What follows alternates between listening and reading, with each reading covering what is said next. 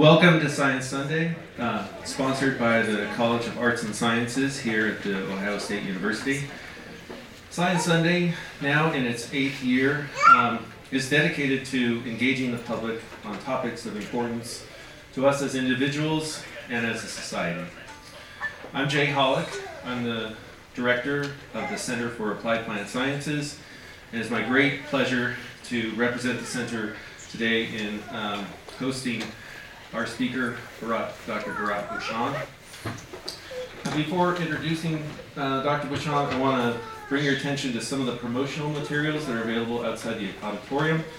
First, there's a pamphlet describing the Science Sunday series that gives you a preview of the remaining 6 lectures for this year. Second, there's a brochure that highlights the College of Arts and Sciences Voices of Excellence podcast, where you can listen to recordings of today's presentation, as well as all prior Science Sunday presentations.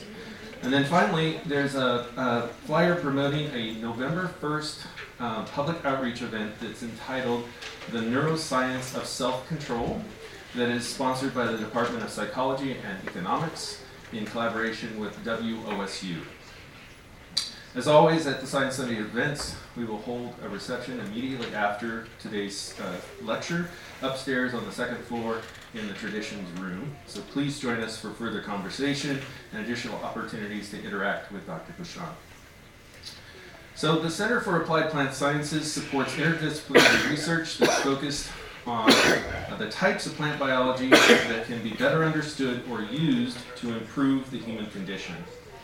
And it's in this context the center is really excited to help support some of the work of Dr. Bhushan's group as it relates to the development of bio-inspired materials, bio-inspired synthetic materials. And we're really delighted today to be able to share some of Dr. Bhushan's research with you.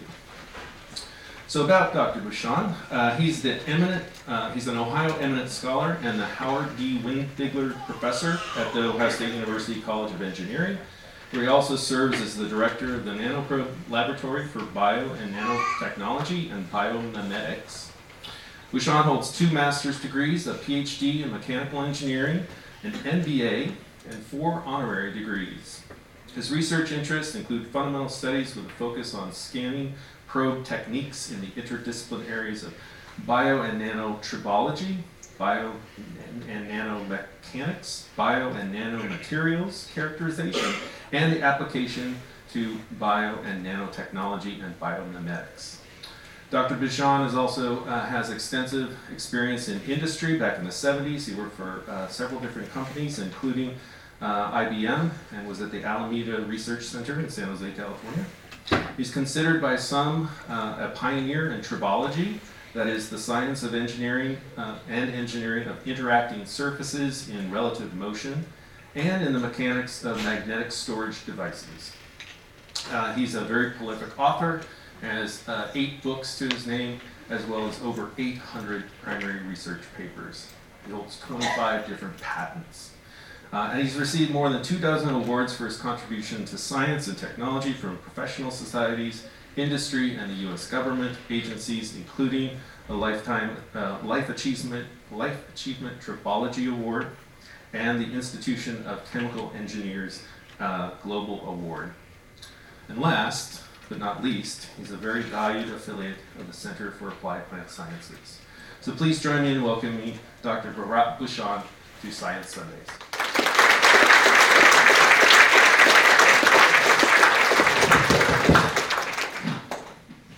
Thank you, Jay. Good afternoon.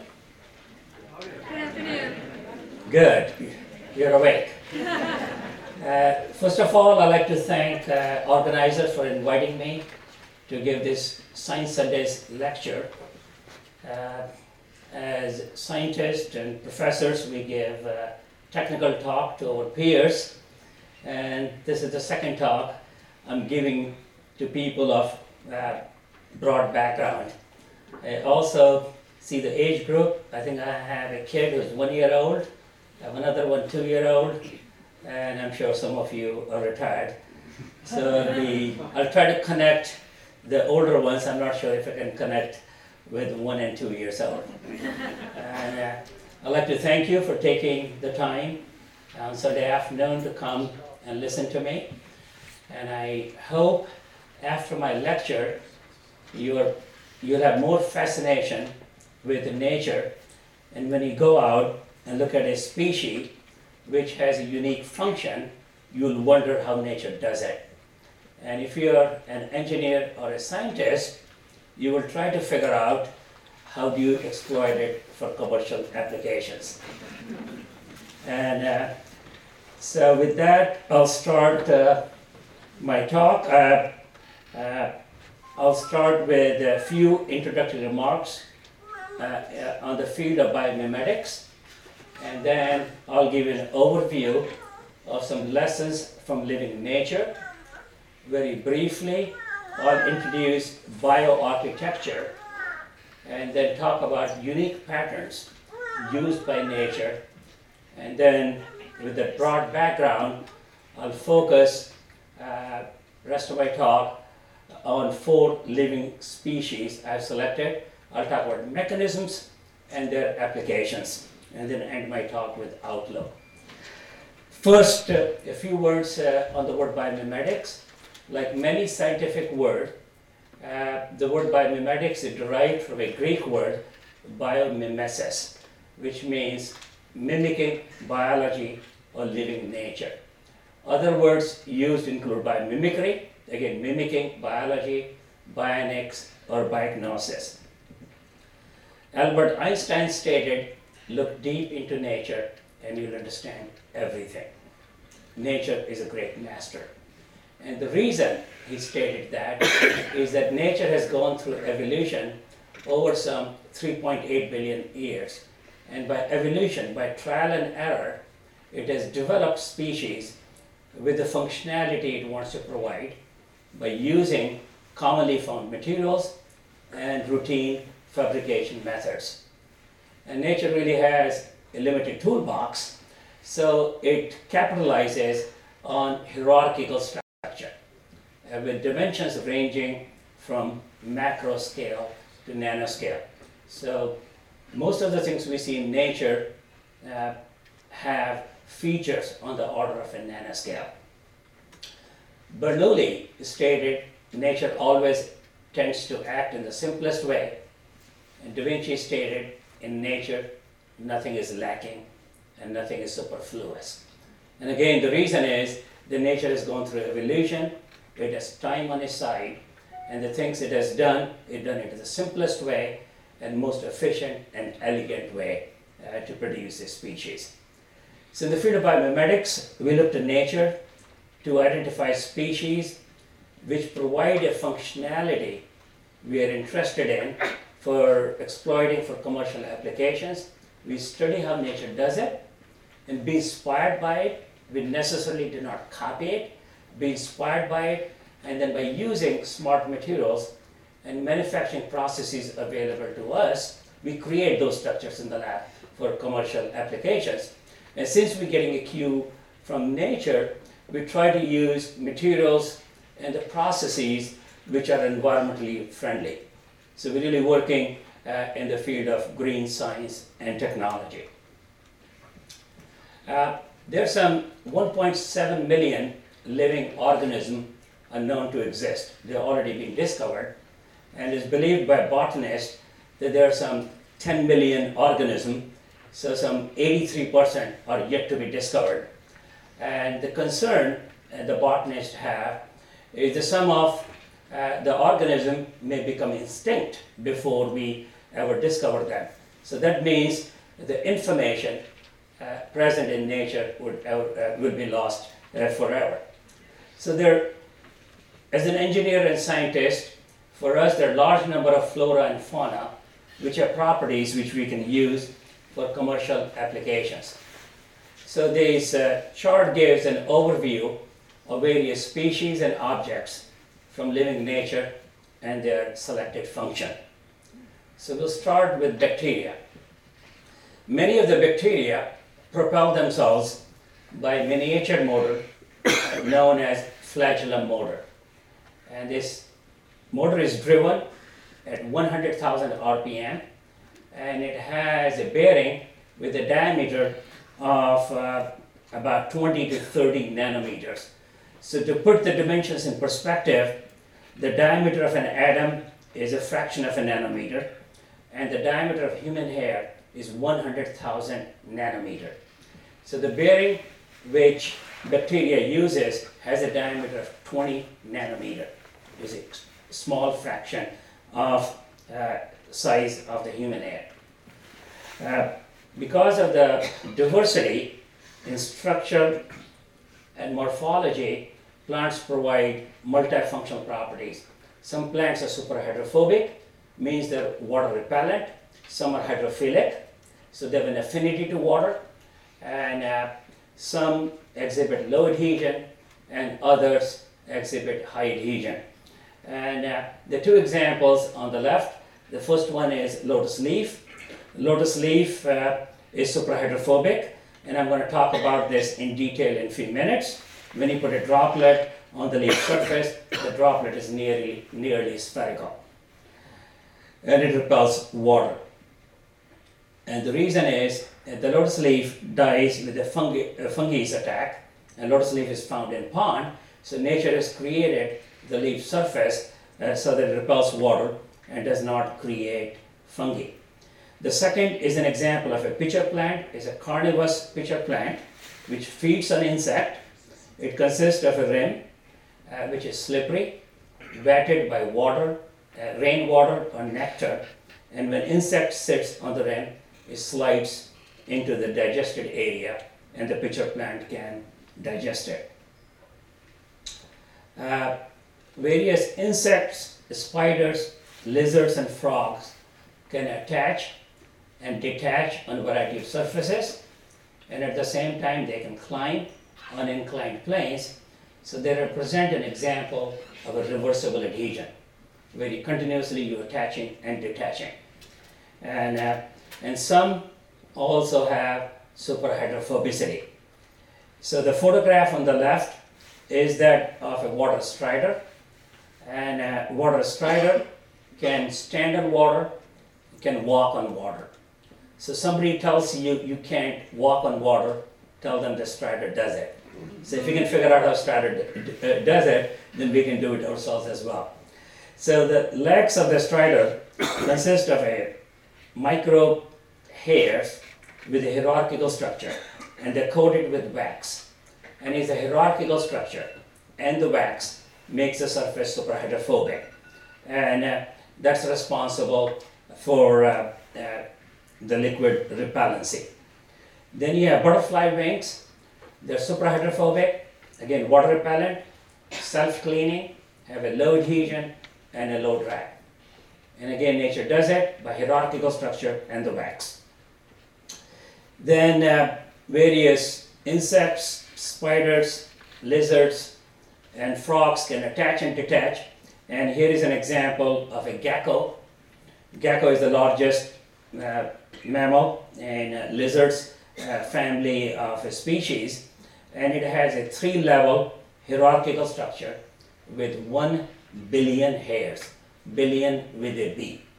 So it has over 1 billion hairs over 2 feet with an area of about 220 millimeters square. And it provides that adhesion by van der Waals attraction.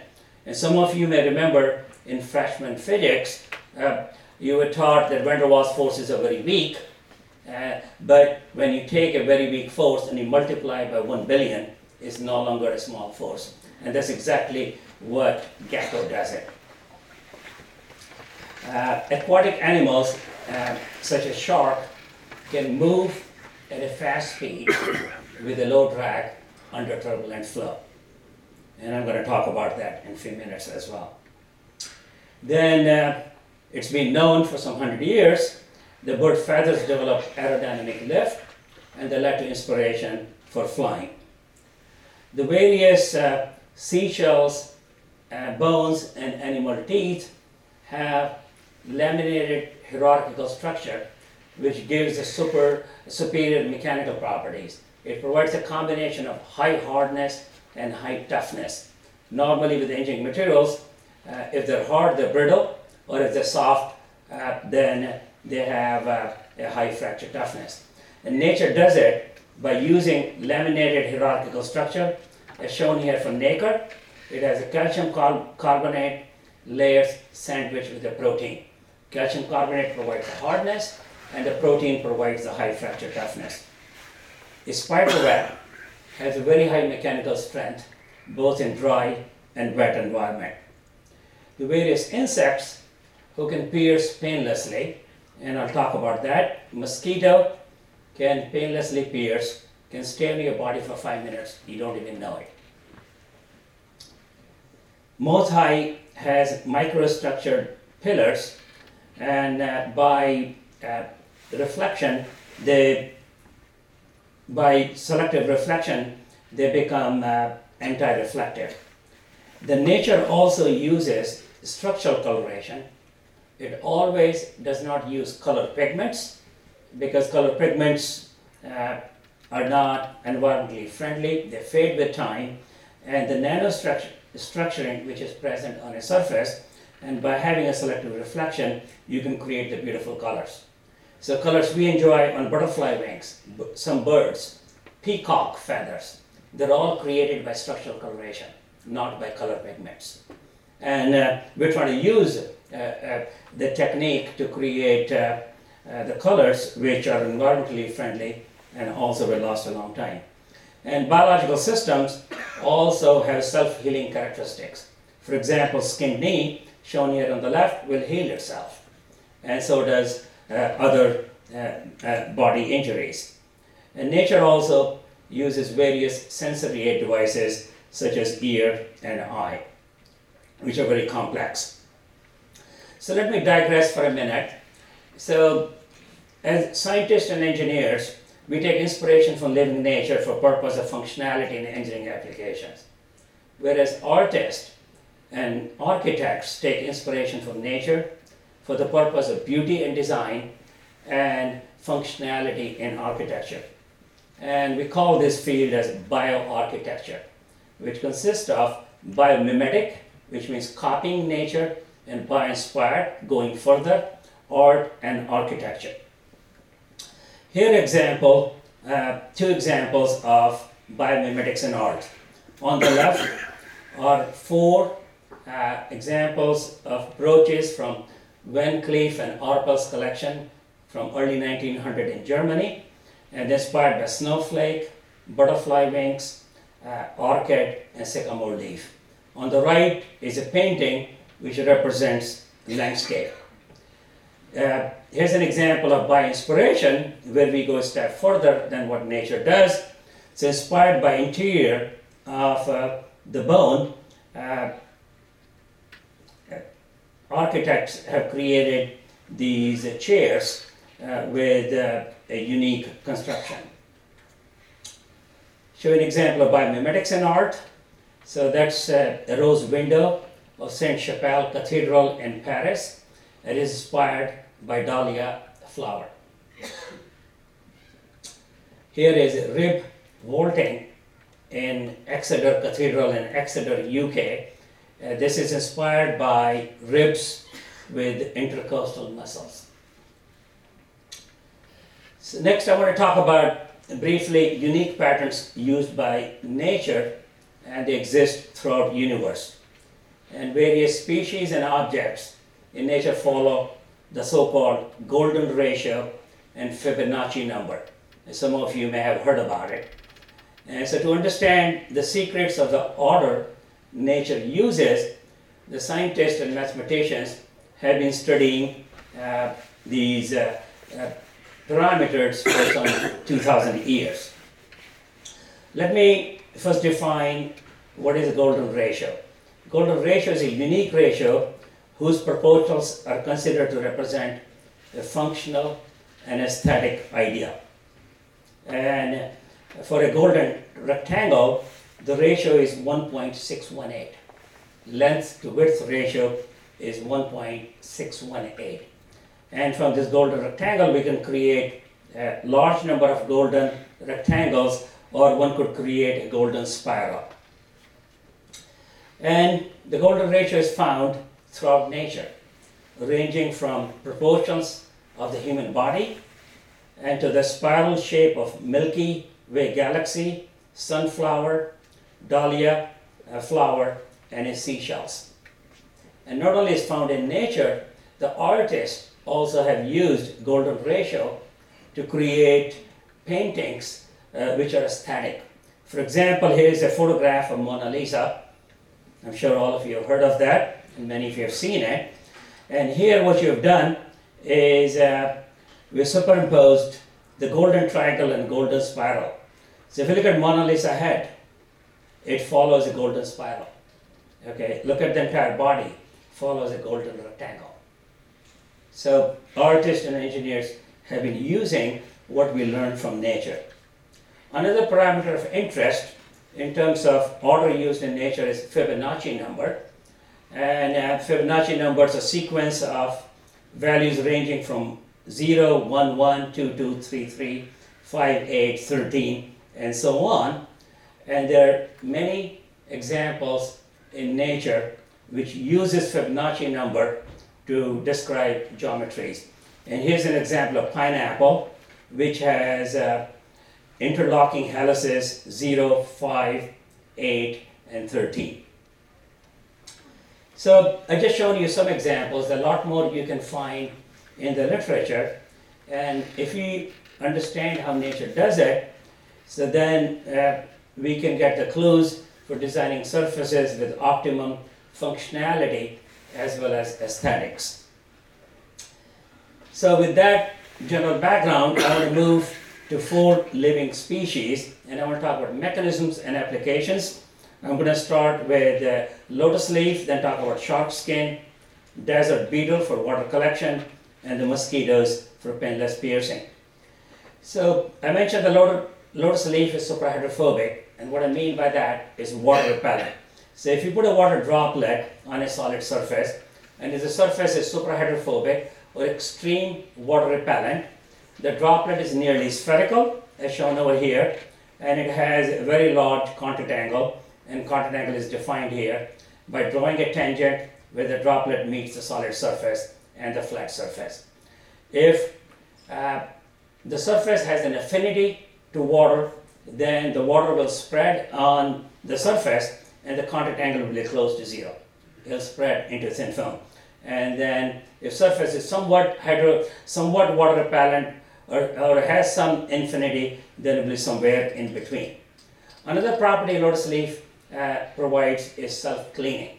For self-cleaning, in addition to suprahydrophobicity, we need a very low tilt angle. So if you tilt a sample and put a water droplet, what's the minimum tilt angle you need before the droplet starts to slide? So one of the requirements of a self-cleaning surface is the tilt angle should be less than 10 degrees. Because tilt angle has to do with how much energy is dissipated when the droplet is moving. So here is a movie I'd like to show you. So you have a hydrophilic surface on the left, suprahydrophobic surface on the right, and we put some chili flakes on the surface so that we can photograph them.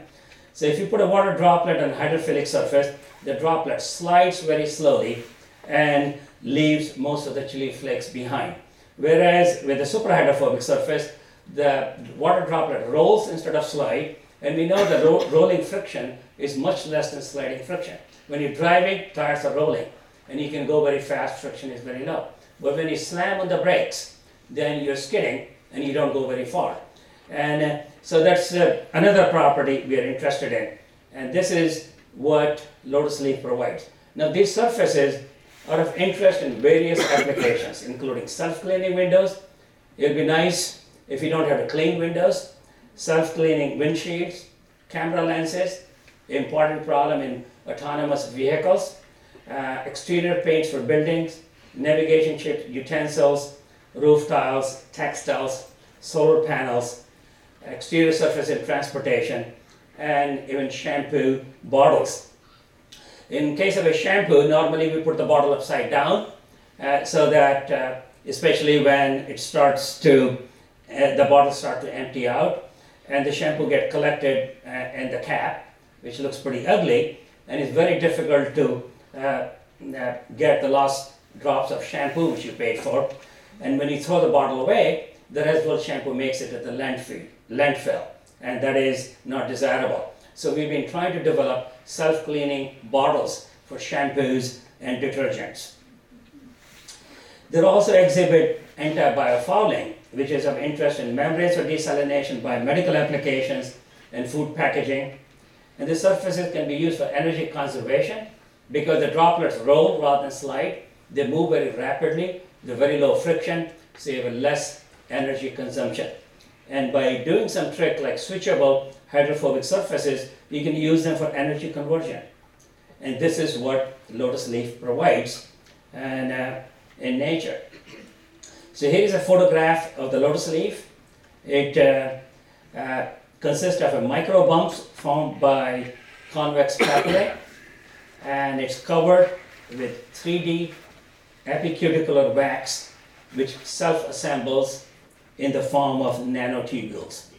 So if you look at these micro bumps at high magnification, those hairs which you see here, they're in form of nanotubes.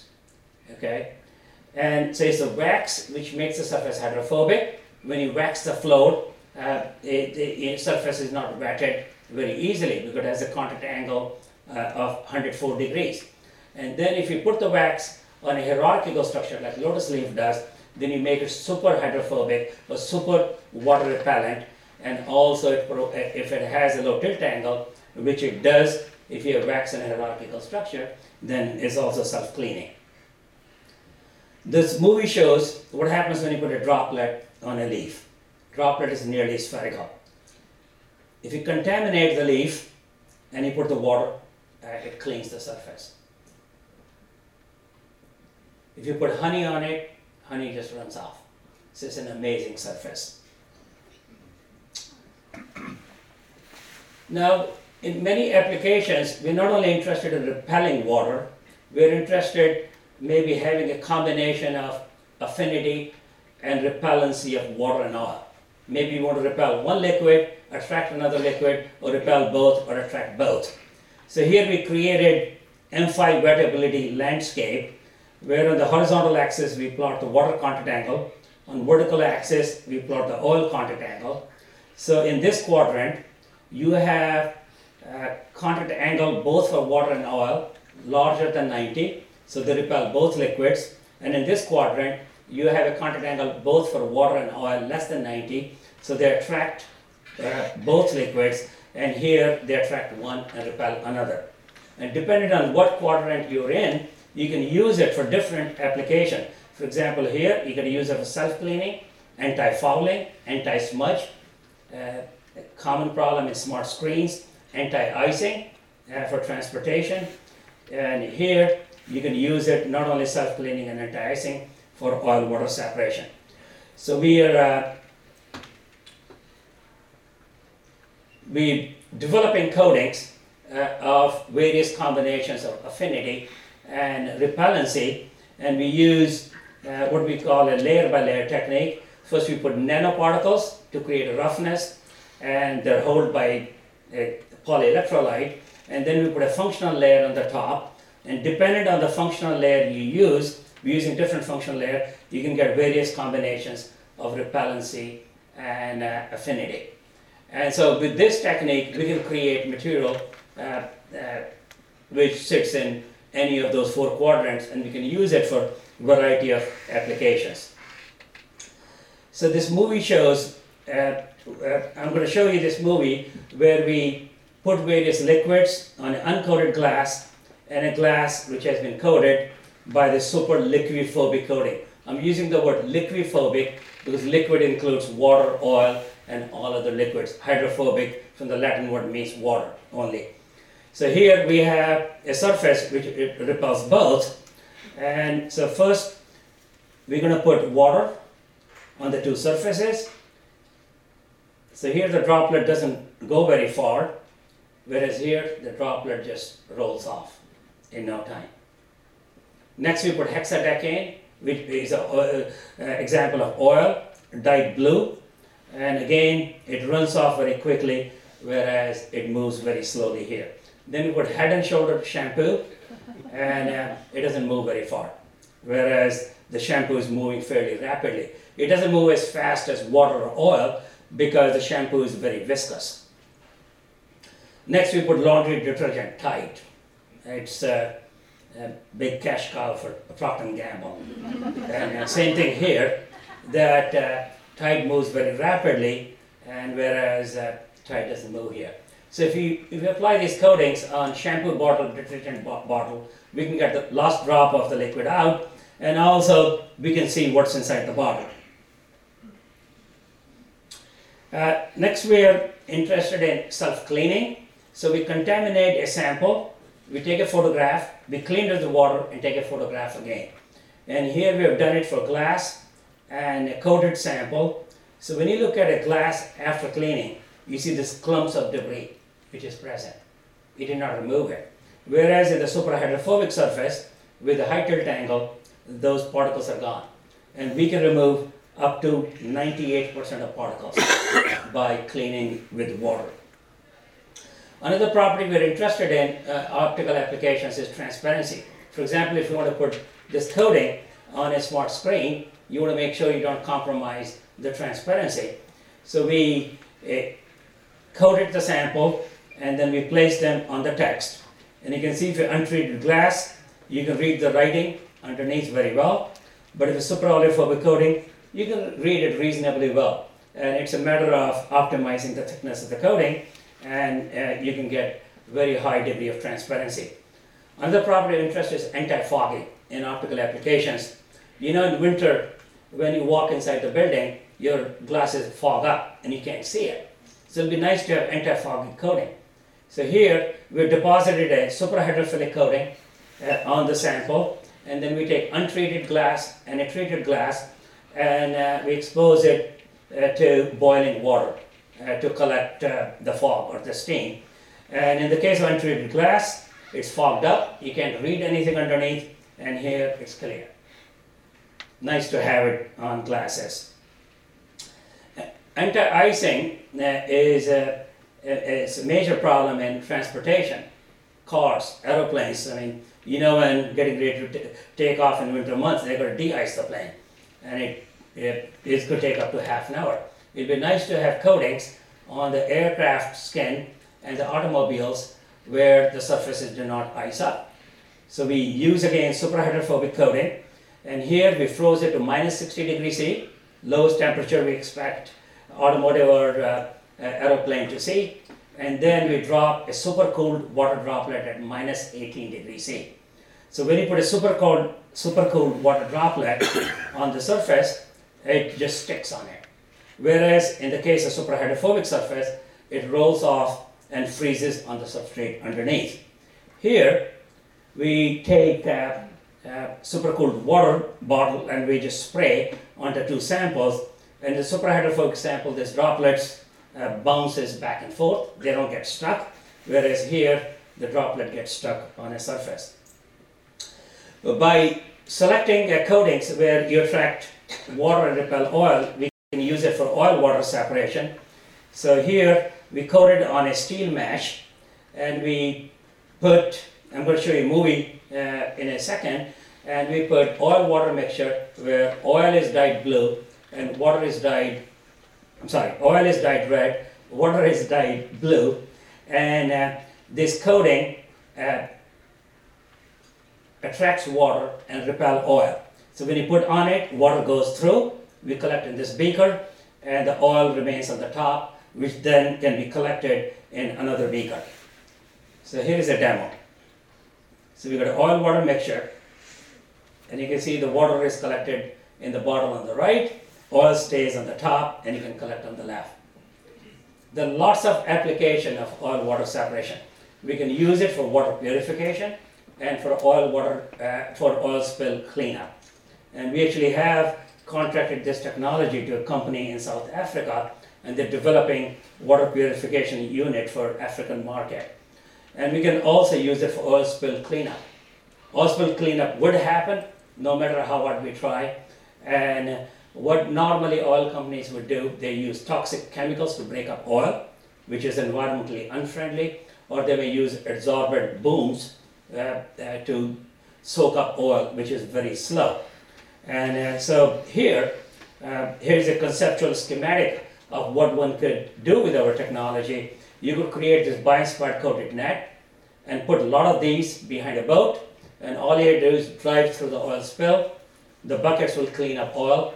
Then you pump the oil out, and then you can use the same buckets again. And it could be done in a very environmentally friendly way and very rapidly. So to conclude, the various combinations of super liquidophobic coatings have been prepared, and they demonstrate transparency, self-cleaning, anti-fogging, anti-icing, and all water separation. Next, I want to talk about shark skin. Shark skin exhibit low drag, and also they protect surface against fouling. So here is a photograph of a humpback whale in water and a shark underwater. Humpback whale get biofouled with barnacles. The skin is very dirty. You can see the high magnification images, whereas the shark remains clean. In addition, the shark can travel very fast in a turbulent flow. And if you know how shark does it, again, this could be used in various applications, both for internal flow and external flow. For internal flow, examples include oil pipelines. There are some 50,000 miles long oil pipelines in this country. And a few 100,000 miles long pipelines to pump various fluids. And there's a lot of drag in this pipeline, so it'll be good to reduce that. There are also interest in biomedical applications, such as in catheters and micro-nanofluidic based sensors. For external flow, the major application is aeroplane bodies and ship hulls. So what's the mechanism of drag reduction? So when you look at the skin of the shark at high magnification, it consists of a tiny scales shaped like small rivulets with the longitudinal grooves in the direction of motion. So when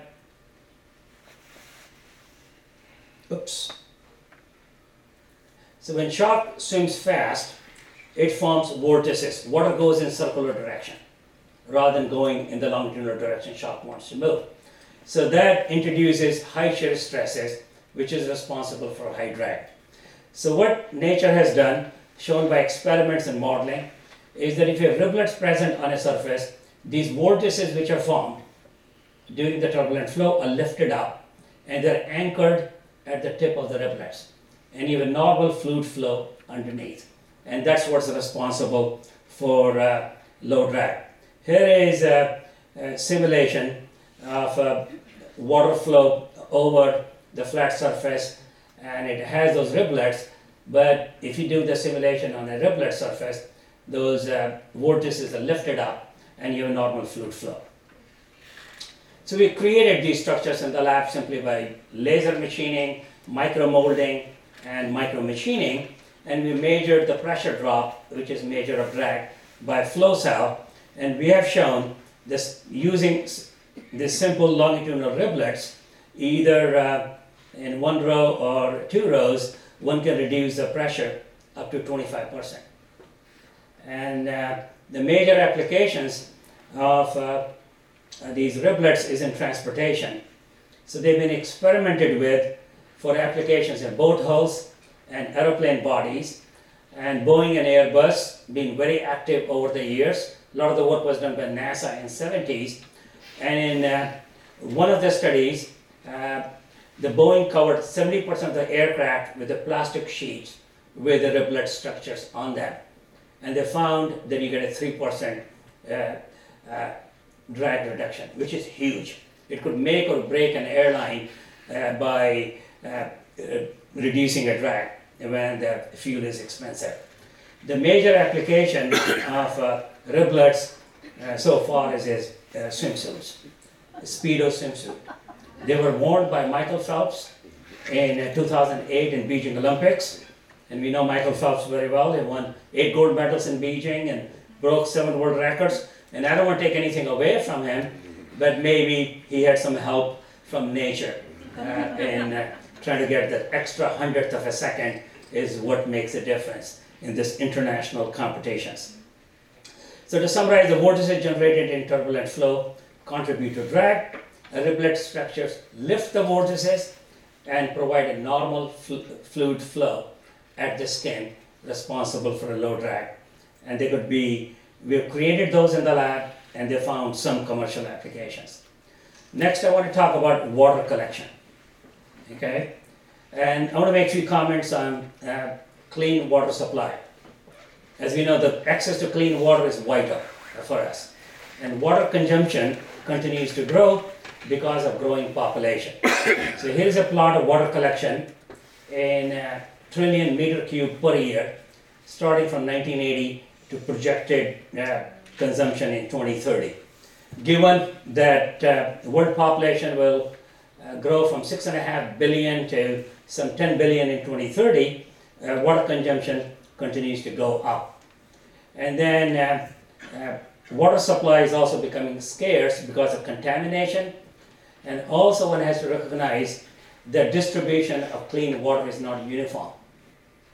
Some of you may be surprised to know that 20% of the world clean water supply exists just north of us in Great Lakes. So who knows, in 20 years, the clean water we have in Michigan could become a weapon like oil was in the 70s, and we may be shipping clean water around the world. But we're trying to find ways to supplement it. So water scarcity affects more than 40% of global population and is projected to rise. It is estimated that about 800 million people do not have access to clean water. So here is a grayscale map of population with access to improved water source in 2015. The red represents the regions where less than 65% of the people have access to clean water. Yellow represents 83 to 95. So you see that good part of Africa, there's an issue of the clean water. But when you look at next to it, you have part of Asia, India, China, part of Latin America, that all have issue with access to clean water supply. And it's no longer an Africa problem, it's a worldwide problem. We all know the droughts in California, in Southwest.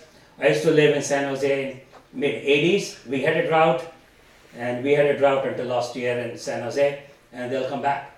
So it is no longer a problem of Africa or some part of the world, it's an international problem. So we need to supplement the water supply to meet our future needs. And that's where we look to nature. So we know that in dry areas you have living species. Even if you go to Namibia in desert, you find desert beetle. You have cactus and desert grass survive in regions where there's no rainfall. And we need to understand how nature does it. And then we try to use the cues from nature to create surfaces in the lab. So here's a photograph of a desert beetle from Namibian desert. So it consists of these bumps, if you can see it, and they're surrounded by wax. So in the night, there's a condensation of fog, and that will wax these bumps, the hydrophilic spot. They have an affinity to water, and as the beetle crouches, the water moves to the suprahydrophobic region, the wax region, in surrounding area. Water can stay there, and then goes to the next spot, makes it to the beetle's mouth. And this is how beetle feeds herself. Then you have desert grass. Desert grass has the channels. And the channels facilitate water flow, the condensation of the fog. And then the most interesting one is the cactus. Cactus has a conical spine with the barbs at the end. And it's the conical spine which provides an efficient method of moving this water from barbs to the base. Because the water pressure of a droplet is referred to as the Laplace pressure. Laplace pressure is inversely related to radius. So what is happening here, when you go from tip to this end, your radius is increasing. And so that means your Laplace pressure is decreasing. So what you're doing by having a geometrical gradient, you're creating a Laplace pressure gradient. And that allows this water to move very rapidly. Here is a movie which shows what happens when you put a droplet at the end of the cactus. And cactus is standing upside down. So here the water droplet is moving from bottom to up against the gravity. So we created these surfaces in the lab, inspired by beetle, inspired by cactus, and this work, by the way, is funded by CAPS, by Dr. Jay Holick's center. And we find that amount of water we collect is a lot more than you'll collect on a flat surface. That's a movie we just made 2 days ago. So here we created these conical arrays by using 3D photolithography, and you see the droplet moving up against the gravity. So we clearly see that you can move the water in the direction of geometrical gradient. And then if you know how to do it in the lab, then we can scale it up. We can create large nets. We can create towers. Okay, and people have done it, not by inspiration, just to collect water in Chile and other countries. And FogNet is been a big program. But we believe that with this we can increase the efficiency. And we can have a central water collection station, or we could create little units which could be used at homes for people to have clean supply of water. Last thing I want to talk about the mosquito. And you'll be surprised why I'm fascinated with mosquito, and you'll see that in a minute. So they represent painless piercing.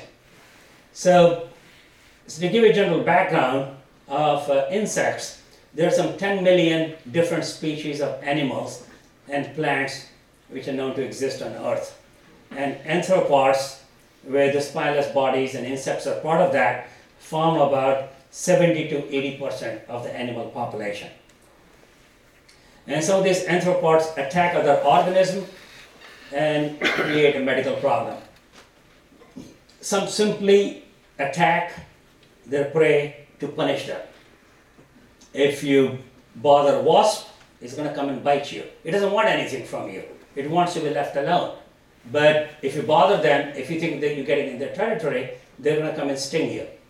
Where the others will feast on a host for food. Food could be plant nectar, sap, blood in the case of human beings or animals or other organisms. And for feeding, they may either bite if they want to eat the flesh, or they pierce and suck. So we classified them as biters, piercers and suckers, and stingers. So one of the job I have is to come up with the terminology. I create a lot of terms. And they're going to be catchy. That's important, even in science, that people can relate to it. So here are some examples of biters, stingers, and piercers and suckers. Biters, caterpillar and spider. They bite on flesh. You can see their jaws here. Stingers, honeybees, wasp, scorpion. They want to sting you. And when they sting you, when they pierce into you, they release venom, which really hurts when they leave. And then you have piercers and suckers. So they want to feed on you, and they want to make it very comfortable for you while they're feeding on you. They don't want you to know that they are on your body. So, and the examples are the plant lice, bedbug, fly, tick, and mosquito. So next I want to talk about mosquito. So their example of painless piercing, and it's a female mosquitoes which feed on humans for blood to feed their egg. And the blood feeding takes about 5 minutes. So can you imagine you have a mosquito sitting on your body for 5 minutes, sucking your blood, you don't even know it. And you realize later on the mosquito has stung. And so here's an example of a painless piercing. And they do it by the mouth part known as a fascicle. It's like a micro needle. And this cartoon shows 3 stages of the feeding process. So what mosquito does first, it sits on a body and it sprays saliva. One of the protein component of saliva acts as a numbing agent. Okay, first it numbs your skin. And then it seeks a blood vessel, takes its time, about a minute or 2 to find it, and then it pierces in the blood vessel, and it'll sit there up to 5 minutes to suck the blood. And while it's sucking, that saliva which is sprayed, one of the protein component also act as an anti-blood clotting agent. So it doesn't want to clot the blood while it's sucking so that you don't feel it. Okay? And then it leaves. So that's a 3-step process. So what are the keys to painless piercing? So what is it we learned from it? One, it does numbing. Second, we made major properties of fascicles. So we collect mosquitoes and then we measure the mechanical properties of the fascicle. And we find that it has a gradient in mechanical properties. They're not uniform. And here is a grayscale map. So it's soft and compliant at the tip, and it gets stiffer and harder as it goes in, and same thing is from outside in. So the tip is soft. It wants to make it comfortable while it's starting to pierce. But then as it continues to pierce, it's going to have some mechanical strength so that the fascicle does not bend or break. It also has a serrated design. Looks like a hacksaw. Okay? And it has a vibratory motion. So what mosquito is doing? It's got a soft tip, it pushes into you, it sprays the saliva to numb it, then it goes in a vibrating mode with like a hacksaw, and it cuts into the body. It's got also anti-blood clotting properties in saliva. You don't know it. It sucks the blood and then it's gone. So what can we do with it? We can design a painless microneedle for biomedical applications, either for tests or for drug delivery. And what you've done in this cartoon is we've incorporated the 4 features which you learned from mosquito. So you want to have a numbing sprayer. You want to spray a numbing fluid to start with. The needle which you use should have a serrated design, and it should be vibrating while it's going in. And we've done the same thing with the wasp and honeybees, and this could be used for various biomedical applications. Now, after this talk, next time a mosquito bites you, first you're going to say, you're not going to be happy, but then after a while, you say, wow, wasn't that amazing? The mosquito was sitting on me, I didn't even know that. Maybe you won't, but I do, because I learned a lot from it. I'm sorry? I always kill them. Well, their goal is that you don't detect them. So with that, the painless piercing combination of numbing, serrated design, vibratory actuation, gradient properties, and you can design microneedles. So with that, I'll conclude my talk by making few general remarks.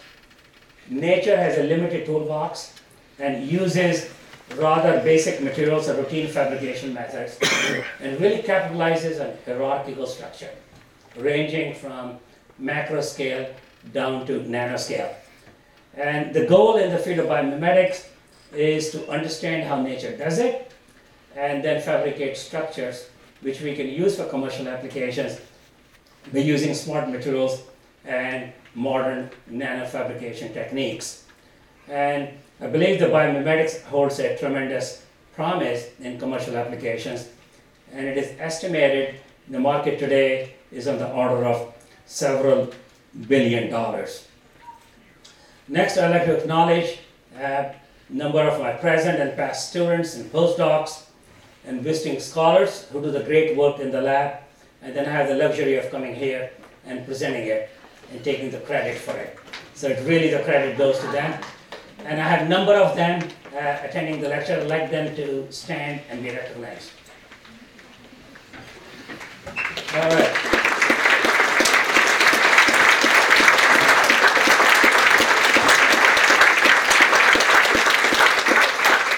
That 2-year-old is not working in my lab yet.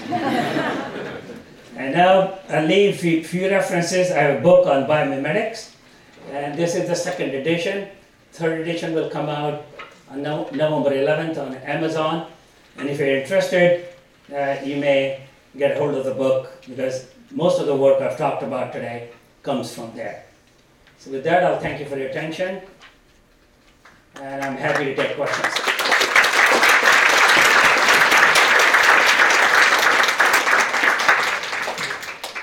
Before Bharat takes questions, I just want to remind everybody that there is a reception on the second floor in the Traditions Room, so please join us afterwards for additional discussion and interactions. And I think we have time for a number of questions. Rob, if you can.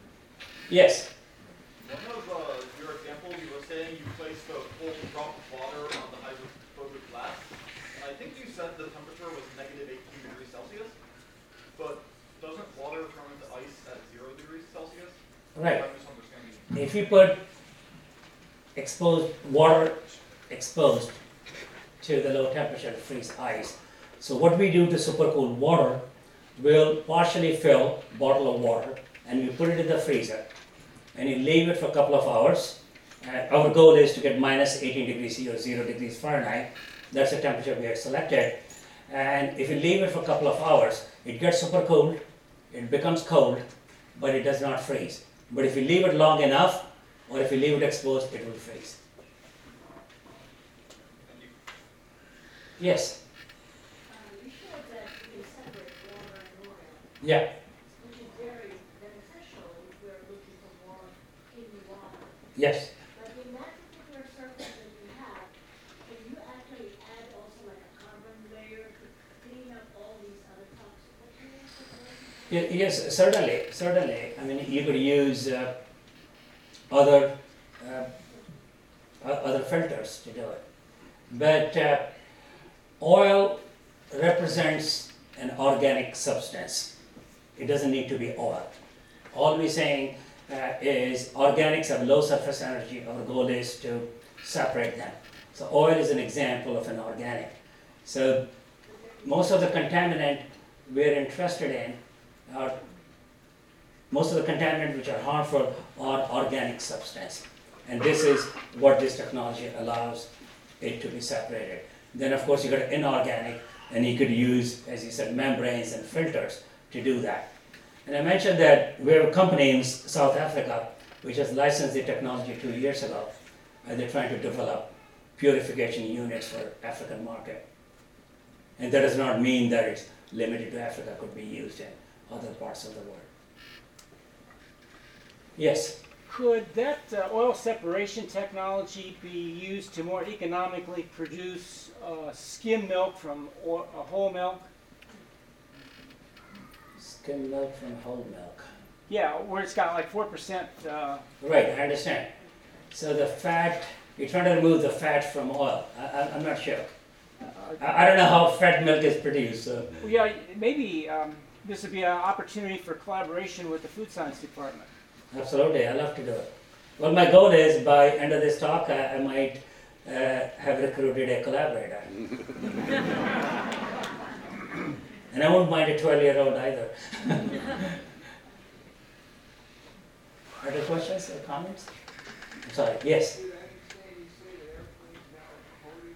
No, they're not. But NASA started this work back in the 70s. So you see a lot of publications, and then Boeing and Airbus have been doing it, a lot of that. And there is a German Aerospace Institute. It's an institute funded by Airbus, and they do a lot of research, and the reason we know it is it's an institute and they're able to publish it. So they've all been working on it for a number of years. But as far as I know, nobody's using those riblet structured skins yet. But they've experimented with it, and we don't know what all they're doing internally.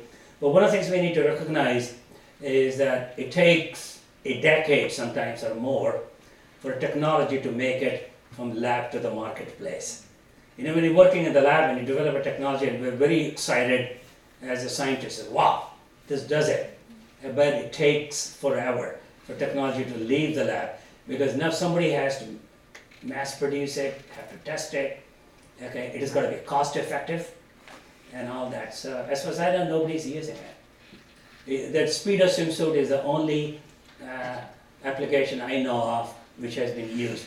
But there's some other swimsuit too. There's a dolphin-inspired swimsuit made by a German company. Yes? You? Is there a biologic example of an antimicrobial property? Yes. We've done it. Yes. We can use it for anti-biofouling. I didn't show you any example today. And we created structures about 2 years ago. We exposed it to E. coli because my collaborator I was working with in medical school was working with E. coli. We exposed it to that, a flat sample and texture sample, and we were able to show that we can remove, we get 30% less biofouling on a structured sample compared to a flat sample. Absolutely. I'm interested in food packaging applications, and we've done a lot of work on polypropylene. That's a material commonly used in food packaging, and these coatings could be used for anti-biofouling. Absolutely. Yeah. I have a question about polar versus non-polar liquids. Is there Right. Excellent question. Well, we started working with suprahydrophobic surface repelling water. Today's piece of cake. You could do it in your sleep. Then people started trying to repel oil, which is more difficult. And the reason is oil has a lower surface energy than water. Water is 72 millinewton per meter, and oil, depending on what oil you're talking about, is 20 to 40. Petroleum oil is about 40, hexadecane is about 28. But then you start looking at polar liquids where you have this chemically active compounds, and then it's more than having a surface of lower surface energy. You have to create what we refer to as re-entrant geometries in order to be able to repel them. And that's the problem we had with shampoo and detergent. So that was next step up for us in research. Shampoo and detergent could not be repelled just by using a lower surface energy material because they have the dispersant. That's how you clean with the soap. And we had to create some special geometries to be able to repel it. It's much more difficult to repel a polar liquid than it is to repel a non-polar liquid. And water and oil are non-polar. Yeah? I was wondering if you ever thought about using the oil and water in the separation system in digestive system. You know, oil makes the food very tasty, but at the same time you eat it, you gain weight. Yeah. And if we can, you can find a way that we can separate the oil as we eat it, we can digest it. That'd be nice. I'll be the first one to use it. Yeah, I mean, they just. Or you probably can create something that's Yeah. going to be. I mean, there are lots and lots of applications. I barely scratched the surface. I've only talked about a few species. Remember that 1.7 million species, and people are going to pick a species based on their interest. My interest, I'm a interface science guy. I'm interested in interfaces. So all of the applications I've selected are the ones where I'm trying to reduce adhesion, try to increase adhesion, repel liquid, attract liquid. But there are many other species which will provide other functionalities. And for a given species, there'll be many, many applications as being talked about here. So I saw some 12-year-olds. I mean, I'd like to see some questions from aspiring scientists. Do you have a question? There was Maybe he'll ask it at the reception. at the reception. All right. Please join me in thanking Dr. Bouchard.